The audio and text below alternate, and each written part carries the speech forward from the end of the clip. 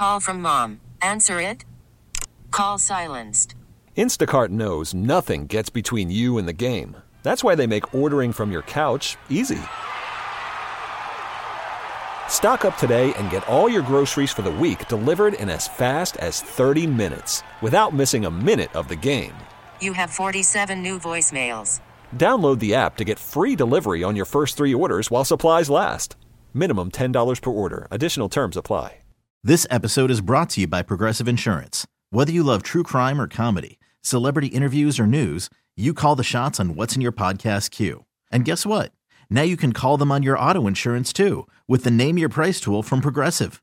It works just the way it sounds. You tell Progressive how much you want to pay for car insurance, and they'll show you coverage options that fit your budget.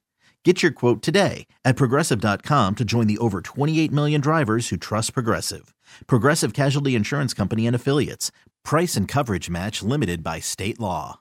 All right, week 13 is in the books, I think. I'm still not quite positive if the Tuesday game was week 13. Yeah, that was week 13. Everything's lost in a little bit of a COVID shuffle. I'm joined by Drew Hodgson once again. Drew, how are you? Did you enjoy your weekend's football festivities that extended on into Tuesday?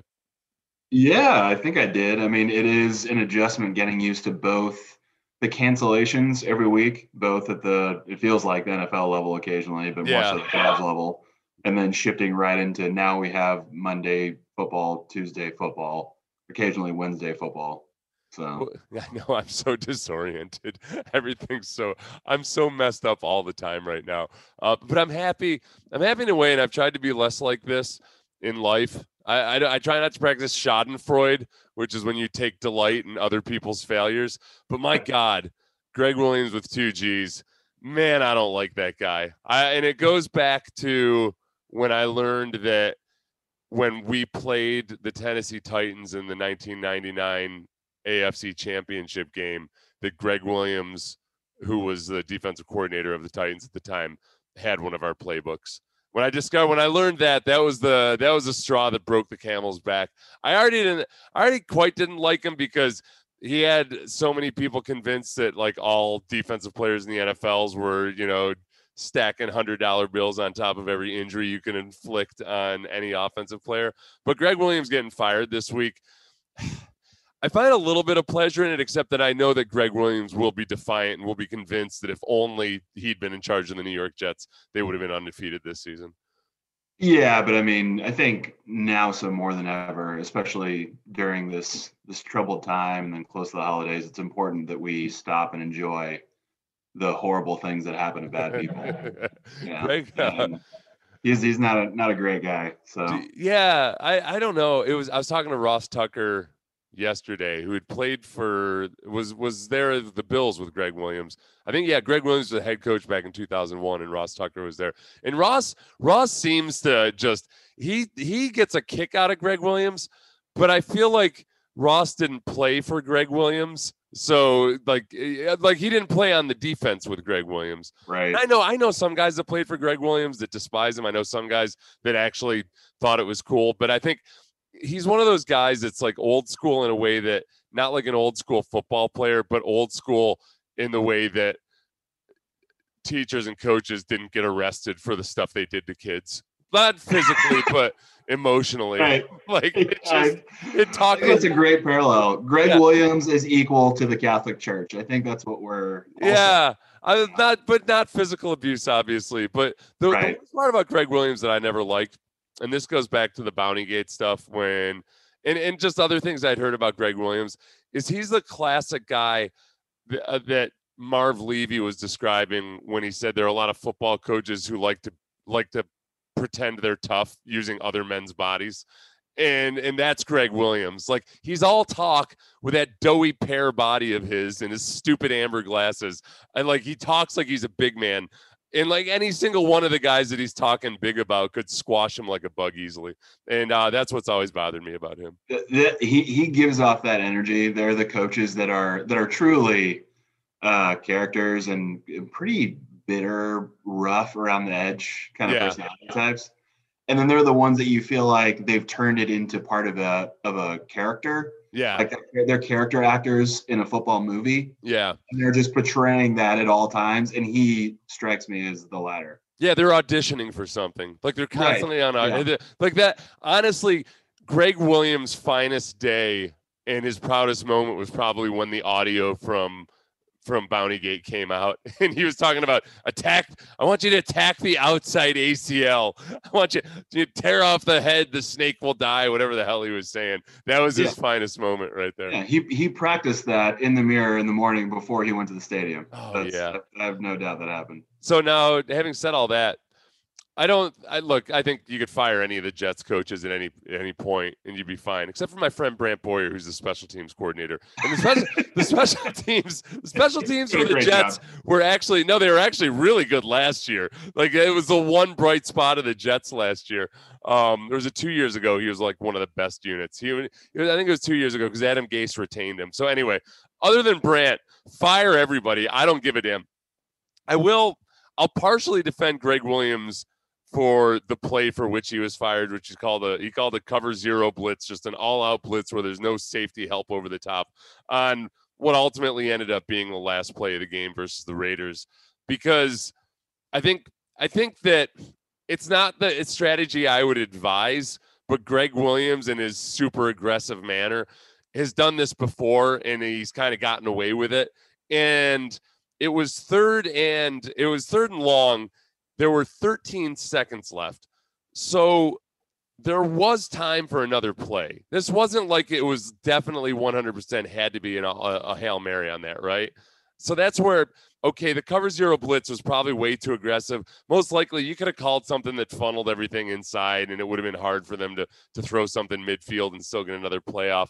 But in Greg Williams' crazy mind, it was, all right, I'm going to end it now. I'm not going to give them a chance to even get the Hail Mary off. I'm just going to assault this Derek Carr and get it done. I don't know. Am I a little too crazy and aggressive there? No, I wouldn't do it personally, but I get it. There's a case to be made to defend it. It's not completely unreasonable. There's a reason why people do it in those situations. But I think what happens in the debate about whether it makes sense or not, whether you go for it on fourth down in other situations or somewhere on offense, is that, it's not a zero-sum game. It's not, he has to run the zero blitz and put pressure on the quarterback, or there will be no pressure. Yeah. That's not the alternative. You can still get pressure and not make it essentially a jump ball. Well, that's where I kind of reject the premise, I guess, on whether it had to be one or the other. There's different ways to do it. There's different ways to do it where you don't have to go all out. And he rushed 7. Right. And Derek Carr, to his credit, checked protection and max protected. So there were 7 on 7.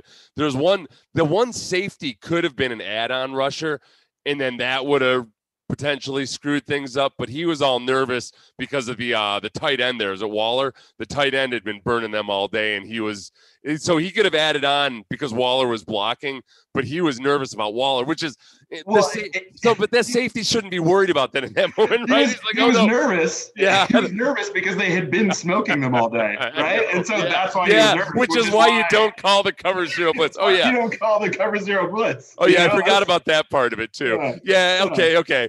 Yeah, this wasn't like the 2000 Ravens defense, right? Dialing up a cover zero blitz. They had been getting behind them most of the game. Yeah, yes. They had shown that was a pretty rough matchup. So okay. It was a really, really dumb call.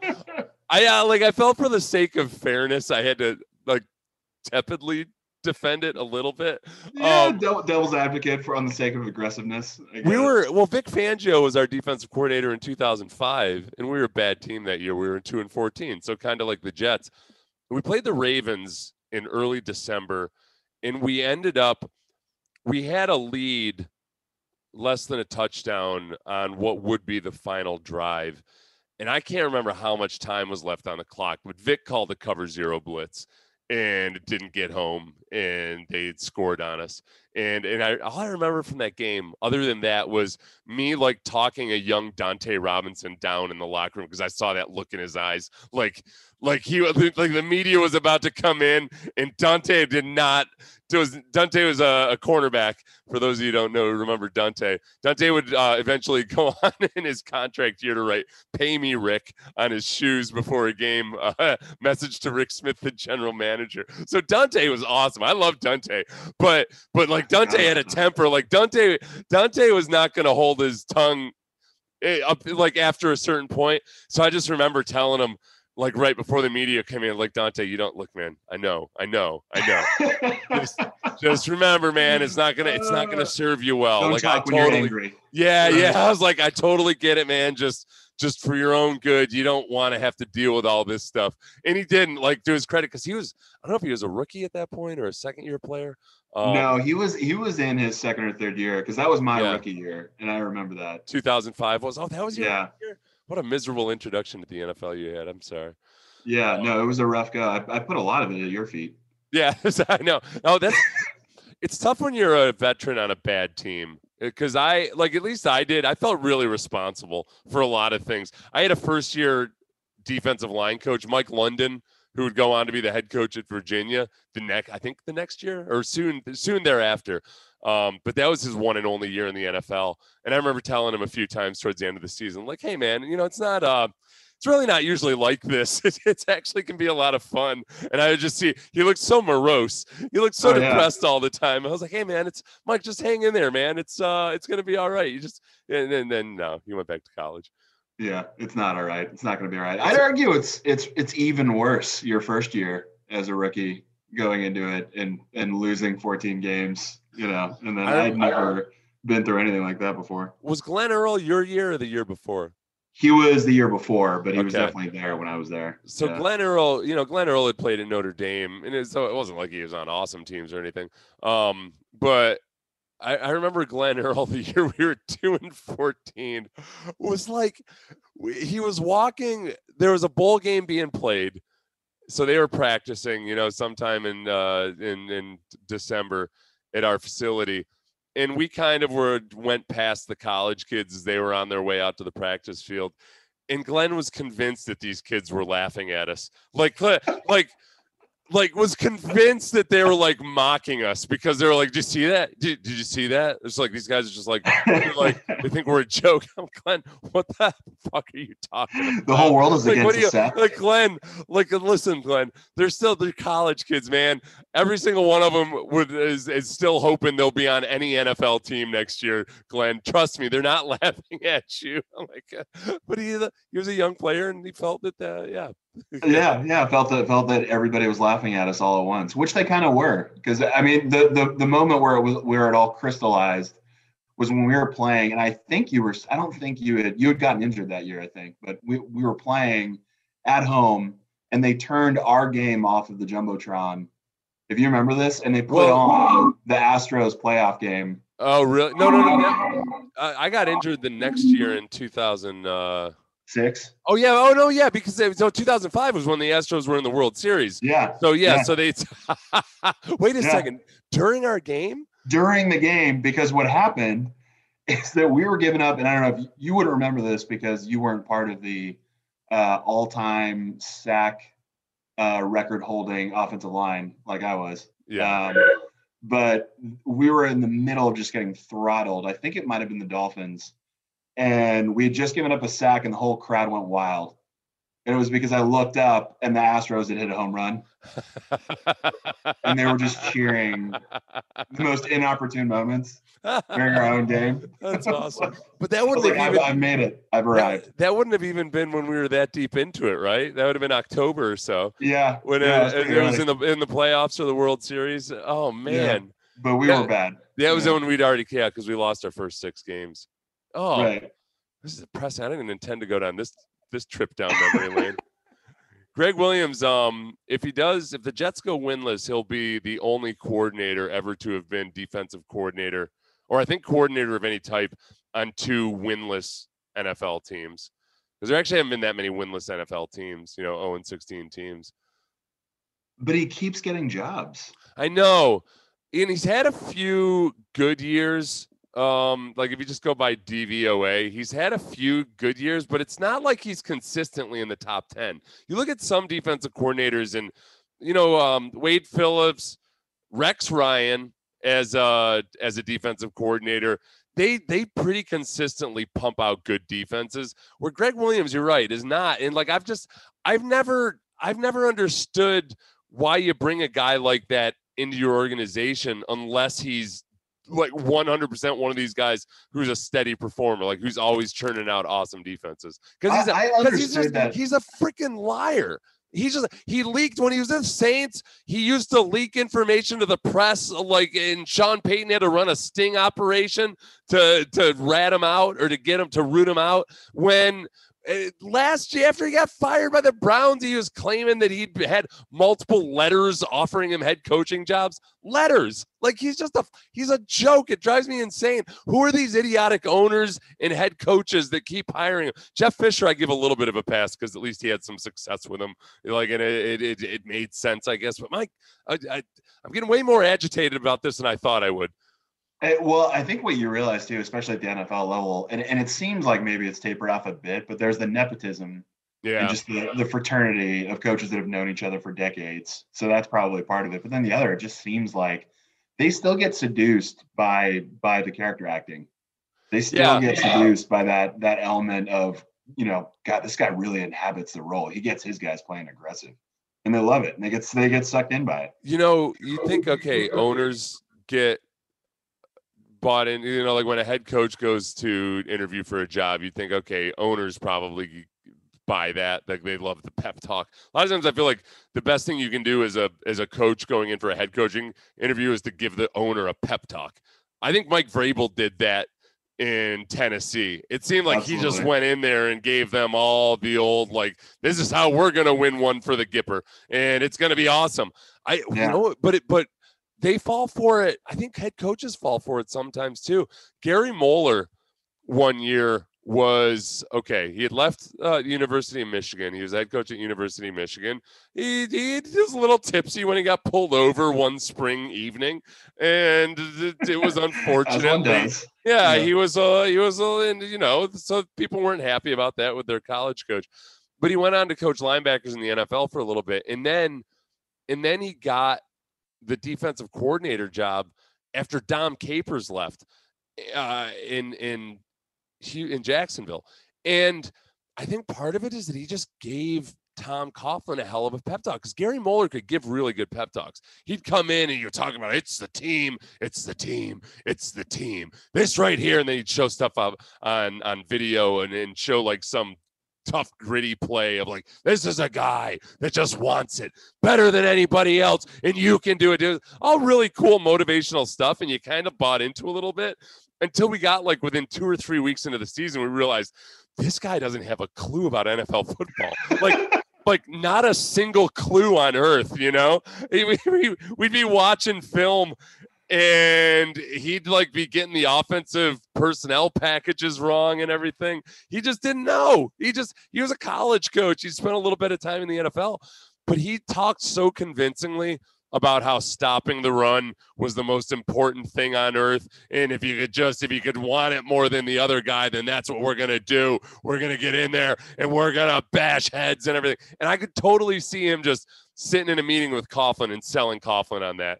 Because I think Dom, when Dom was with us in 99, we were an awesome defense, a top 5 defense. Then we fell off in 2000. And I think I could totally see Coughlin maybe thinking Dom was a little too much about the X's and O's. So he needed to go the opposite way and just go old school blood and guts coach. Right. Yeah.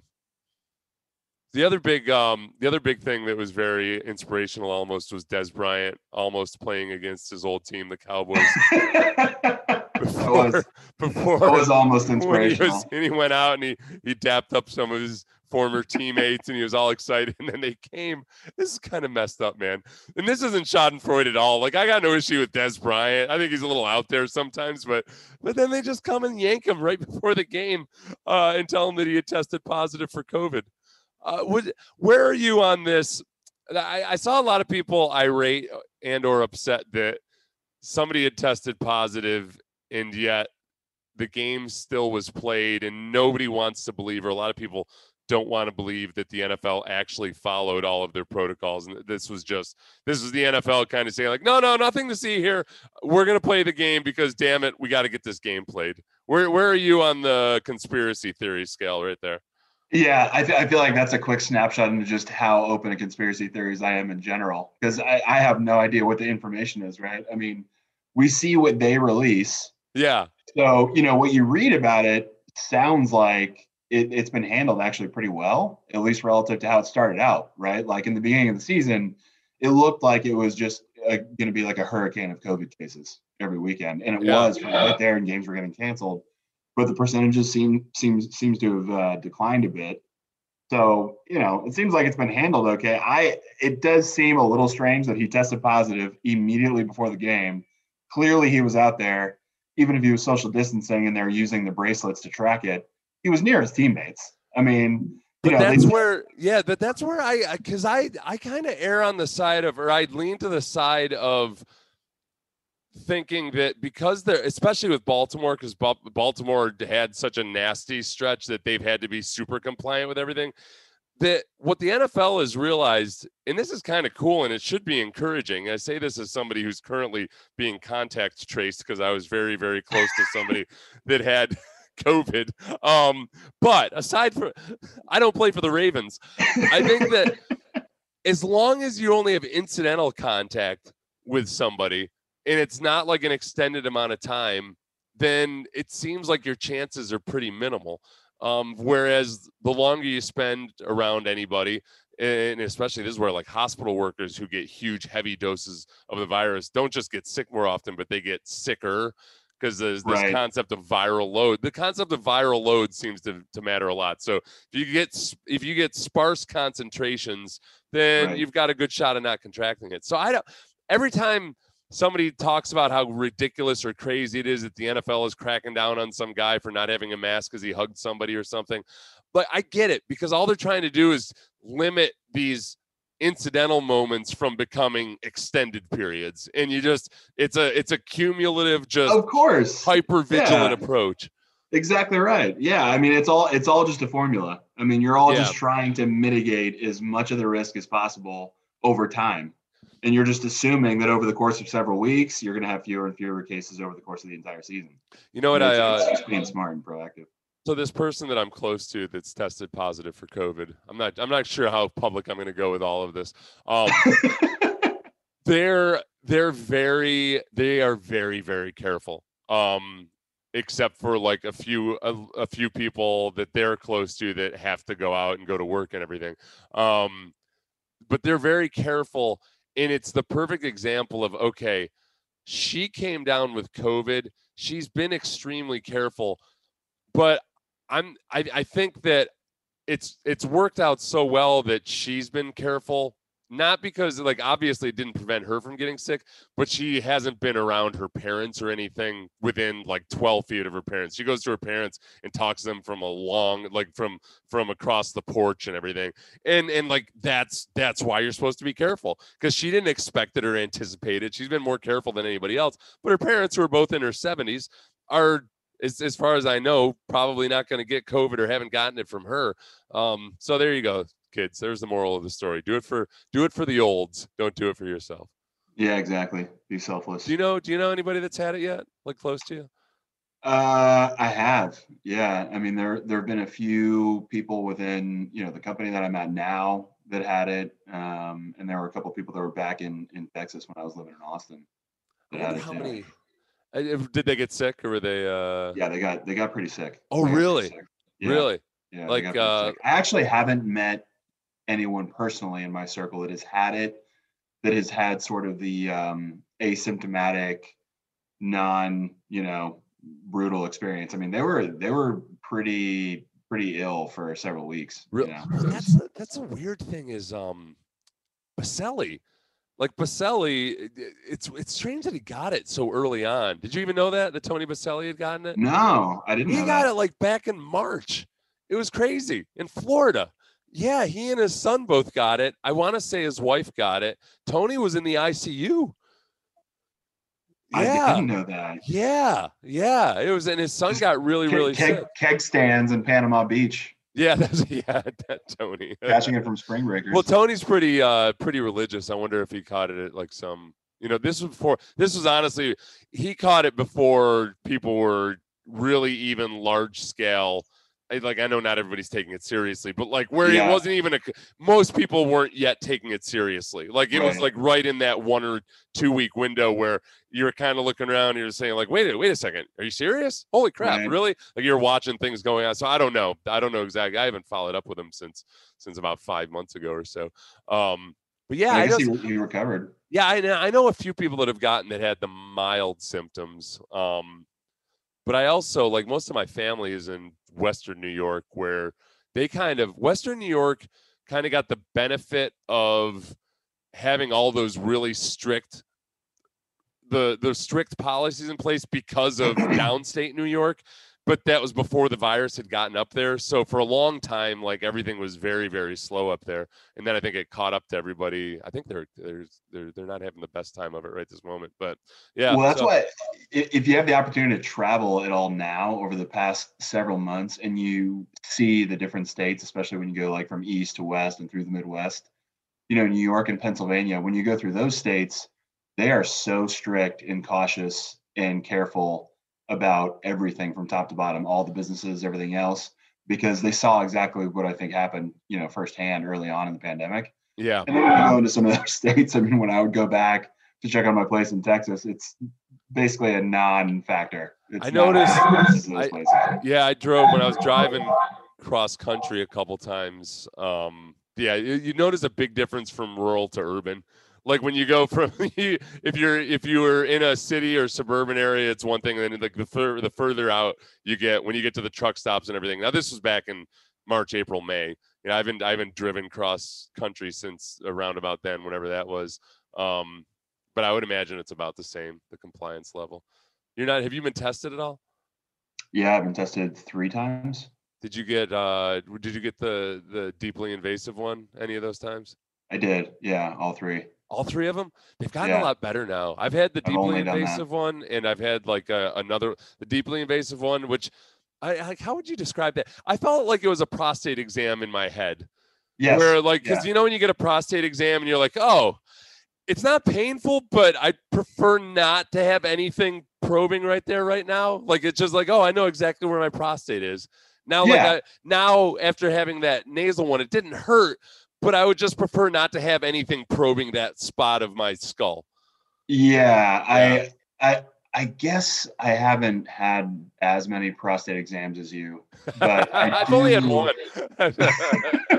But no, it was pretty brutal. It reminded me of, when I was, they were looking to maybe do like a deviated septum surgery like a long time ago, and they put a scope up there, and it was the same kind of involuntary. Now I'm crying, but I swear like reaction, that you have. They've gotten it down to a science here now, where you go through a drive-through, they literally have cones set up in the hospital parking lot.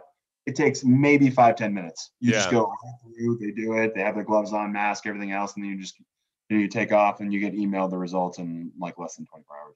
All right, man. I got to get running. I've got to make these COVID. I've got to get COVID tested again. Okay. Really, nice. It's going to be a pain in the butt. But thank you for enjoying my delight in Greg Williams' demise. He's going to have another job next year. I'll be pissed off again. Yeah, of course he will. Yeah, he's going to get paid more to leave. All right, buddy. I'll see you next week. Cool. All right, man. You could spend the weekend doing the same old whatever, or you could conquer the weekend in the all-new Hyundai Santa Fe. Visit HyundaiUSA.com for more details. Hyundai, there's joy in every journey. Hey everyone, Boomer Esiason here. The NFL Draft is behind us and your favorite team is now gearing up for week number 1. The free Odyssey app puts you right in the middle of the pro football conversation with the biggest sports radio stations from across the country. The local voices who know your team the best, giving you their unfiltered takes on the current state of your squad. It's always football season right here on the free Odyssey app.